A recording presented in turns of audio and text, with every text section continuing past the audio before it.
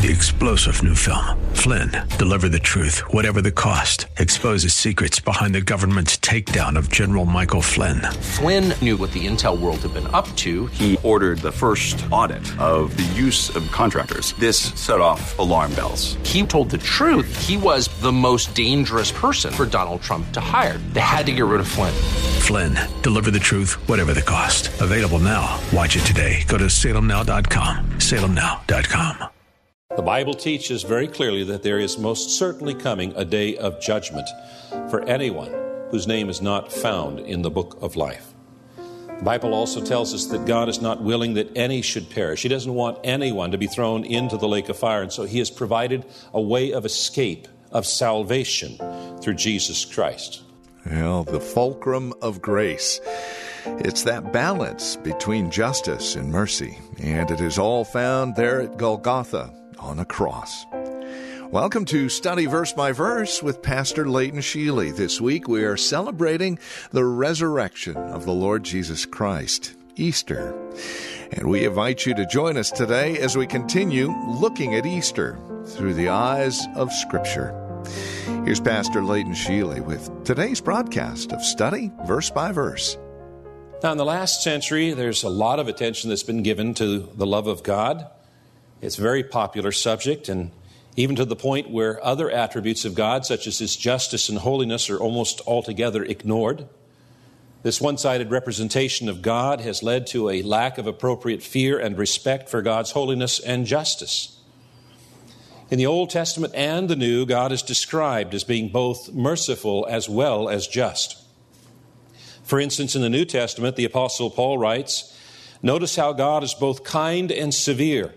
He is severe towards those who disobeyed, but kind to you if you continue to trust in His kindness. But if you stop trusting, you will be cut off." So the Bible tells us that God is both kind and severe at the same time, and that the facet of God where you experience is based on what side of grace you stand. Let me see if I can try to illustrate this. I have a great relationship with my children.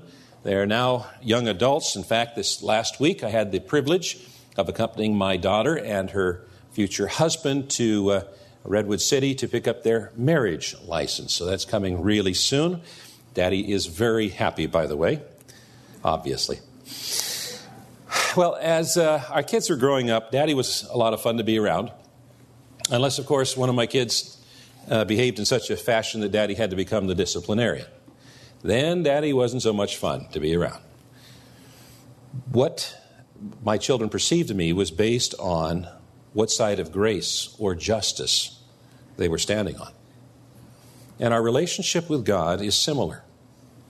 And that's why we can say without contradicting ourselves that God is both merciful and just. He's merciful and does not want to punish us, yet God is also just and must punish sin. And the Bible teaches that there is a day coming when God will judge everyone for their sin. Revelation 20 says, "And I saw a great white throne, and the one sitting on it. The earth and sky fled from His presence, but they found no place to hide. I saw the dead, both great and small, standing before God's throne. And the books were opened, including the book of life. And the dead were judged according to what they had done as recorded in the books. The sea gave up its dead, and death and the grave gave up their dead, and all were judged according to their deeds. Then death and the grave were thrown into the lake of fire. The lake of fire is the second death. And anyone whose name was not found recorded in the book of life was thrown into the lake of fire."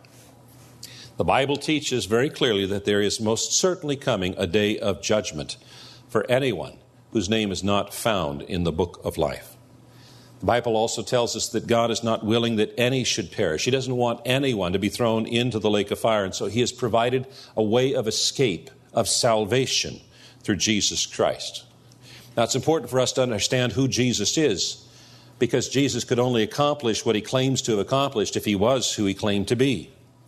You know, many people have different opinions about who Jesus is that are contrary to the Bible. If you were to ask a typical college kid today, they would probably say that he was a great teacher or he was an idealist. If you were to ask a Muslim, they would say that he was a prophet, the last prophet before Muhammad. If you were to ask a Jehovah's Witness, they would say that Jesus was just a God. If you were to ask a Mormon, they would say that Jesus was a man who became God. And these are just a few of many unbiblical opinions about who Jesus is and what the Bible says about Jesus. This is what the Bible says. In the beginning was the Word, and the Word was with God, and the Word was God. And the Word became flesh and dwelt among us, and we have seen his glory. Glory as of the only Son from the Father, full of grace and truth.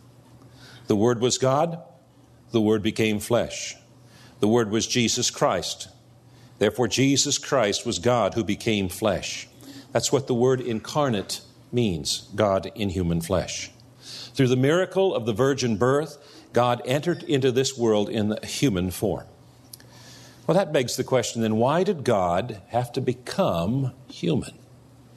And the Bible answers that question in Hebrews chapter 2. Because God's children are human beings, made of flesh and blood, the Son also became flesh and blood. For only as a human being could he die, and only by dying could he break the power of the devil who had the power of death. The wages of sin is death, but God cannot die. The only way God could die on behalf of mankind and thereby break the power of the devil and death was by becoming a man. Jesus accomplished what he was set into this world to accomplish. Do you remember what the angel said to Joseph? Do not be afraid to take Mary as your wife, for the child within her was conceived by the Holy Spirit. And she will have a son, and you are to name him Jesus, for he will save his people from their sins. Throughout the Old Testament, God revealed his plan for mankind's salvation in many places. One of those places was Isaiah 53. And in Isaiah 53, we find these words, all of us like sheep have strayed away. We've left God's path to follow our own. Yet the Lord laid on him the sins of us all. What God did for mankind out of his immeasurable love and grace was lay our sin with all of its shame and all its guilt on Jesus Christ. And because sin requires death, Jesus had to die. He died for my sins, and he died for your sins. As Jesus was hanging on the cross, he said, "It is finished." And the scholars tell us it's an accounting term, meaning paid in full. The wages of our sin were paid in full by the death of Jesus Christ on Calvary's cross. The final proof of Jesus' sacrifice being accepted completely was his resurrection. Paul says that Jesus was put to death for our trespasses and raised for our justification. When Christ was raised from the dead, it was God's declaration of approval for Christ's work of redemption. By raising Christ from the dead, God the Father was in effect saying that he approved of Christ's work of suffering and dying for our sins, that his work was completed, and that Christ no longer had any need to remain dead. You see, if Jesus had died and remained dead in the tomb, then his sacrifice would have been seen as mere martyrdom. But because Jesus died and was resurrected from the dead, we know that God has fully accepted Jesus' sacrifice, and therefore we, his followers, can have full assurance of our salvation and eternity. You see, death was not able to keep him in the grave, and it's not going to be able to keep us either. Now, God's gift of salvation, eternal life, paradise, is received through placing our faith in Jesus Christ as Lord and Savior. If you confess with your mouth that Jesus is Lord and believe in your heart that God raised him from the dead, you will be saved. For it is by believing in your heart that you are made right with God, and it is by confessing with your mouth that you are saved. Now, people have different kinds of faith, and not every kind of faith is a saving faith. Not all kinds of faith lead to eternal life. You know, some people have faith that since they attend church and they know some parts of their Bible, they're saved. There are other people who think they're saved because they've come to the conclusion that Jesus really was who he claimed to be. However, we receive this warning in James chapter 2. You say you have faith, for you believe that there is one God? Good for you. Even the demons believe this, and they tremble in terror. Knowledge alone is not good enough. The demons know about God. The reason they tremble in terror is because they're destined for hell, not heaven. Knowledge alone is not enough to assure salvation. So that then brings the question, how can we know that the faith we have is saving faith? And the answer is given to us in 2 Corinthians chapter 7. For the kind of sorrow God wants us to experience leads us away from sin and results in salvation. There's no regret for that kind of sorrow. But worldly sorrow, which lacks repentance, results in spiritual death. It says feeling sorry for our sin is not enough. It's not repentance. The word repentance means to change directions. You are going your own direction, and to repent means you change direction, you go the other way. You go God's way.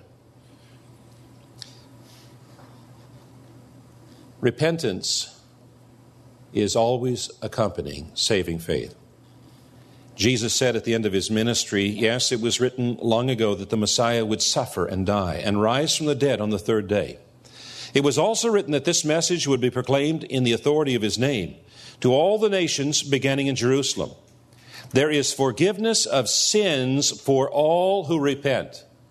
There is forgiveness of sins for all who repent.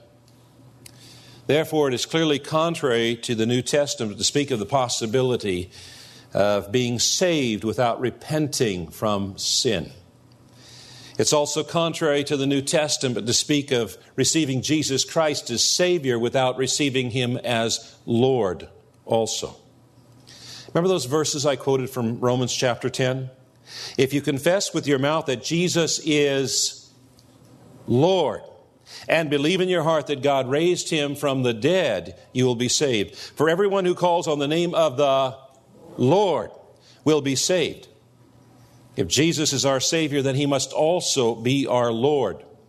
And when we say he's our Lord, we're declaring that he is our master, and we are learning to be obedient servants. This then is the essence of the gospel of Jesus Christ. Because of God's grace, heaven is a free gift. It cannot be earned. Man is a sinner, cannot save himself. God is merciful and therefore does not want to punish us, but he's also just and must punish sin. The Lord Jesus Christ is God in human form, and he purchased a place in heaven for us that he offers as a free gift. God's gift of salvation is received through saving faith. And with that, we come to the end of today's broadcast of Study Verse by Verse with Pastor Layton Sheely. Hey, do you have questions about today's program, which is tied into yesterday's and tomorrow's as well, as we spend the week looking at the death, burial, and resurrection of Jesus Christ? As we celebrate Easter, if there are any questions you might have about your relationship with the Lord, please reach out to us. Highlands.us is a great place to go. Highlands.us. You can learn more about us as well, and the Church of the Highlands in San Bruno. Again, Highlands.us. Tomorrow, more Easter. Join us then. God bless. 3-star General Michael J. Flynn, head of the Pentagon Intelligence Agency, knew all the government's dirty secrets. He was one of the most respected generals in the military. Flynn knew what the intel world had been up to. He understood its funding. He ordered the first audit of the use of contractors. This set off alarm bells. The explosive new documentary, Flynn, Deliver the Truth, Whatever the Cost, uncovers the facts behind this scandal. Flynn told the truth. He was the most dangerous person for Donald Trump to hire. I find out the worst enemy that I'm going to face in my life is right here in America. They took my assessment and they wanted me to change it. And I was like, I'm not changing it. They had to get rid of Flynn. With in-depth interviews, archival footage, and never-before-seen personal records of the man behind the headlines. I just felt like I was drowning. Flynn, Deliver the Truth, Whatever the Cost. Available now. Watch it today. Go to salemnow.com. salemnow.com.